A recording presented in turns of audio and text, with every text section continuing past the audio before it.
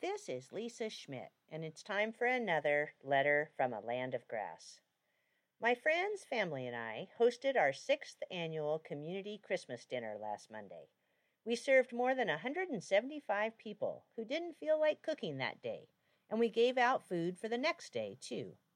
Our guests made it a party. Nobody left hungry. 3 of us spearhead this annual dinner, but so many others make it a reality. People volunteer to cook, bring food, or serve it. Others decorate the room. Some accept the least appreciated and most important duty of cleaning up afterward. One couple washed every single dirty pot, pan, plate, and fork. Others offered to deliver meals to people who can't get out of their house. This year, the flu and strep throat dominated a lot of conversations. One family had company from England and they all contracted COVID. For the past 3 years, we have delivered a Christmas dinner to a woman who never leaves her apartment. She orders her groceries delivered, and her sole form of socializing is talking to her family on the phone. She appreciates a hot meal and a minute of conversation. Before dinner was served, I said a prayer. It went like this: In this time of dark divisiveness, let us celebrate all of us.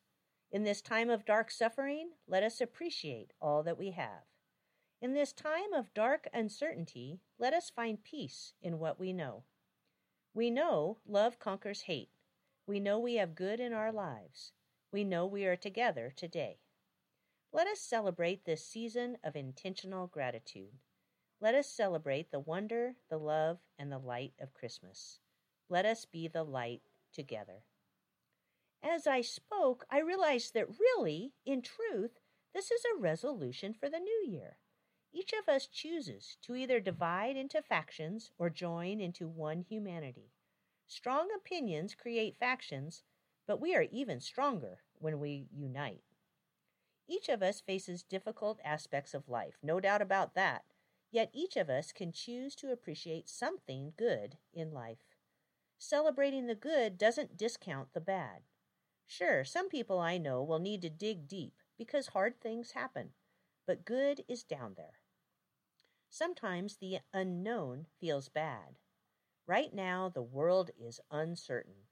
Crazy politics, crazy weather, crazy quick changes in technology, artificial intelligence, and modern math. They can make a person feel vulnerable and afraid. So my resolution for 2024 is to fall back on what I know. I know that being nice to others pays off more often than being mean.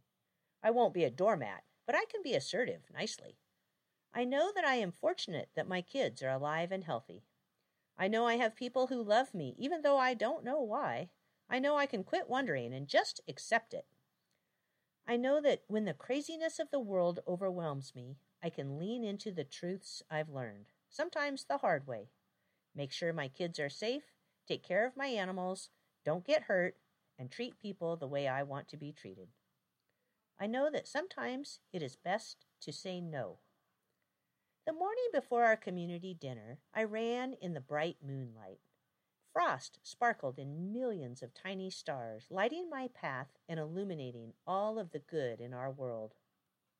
Those stars quietly reminded me of what I know. In 2024, we can resist darkness with what we know, that every sparkling frosty morning brings wonder, love, and light, if we listen for it.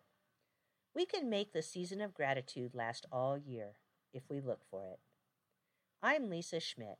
Happy New Year!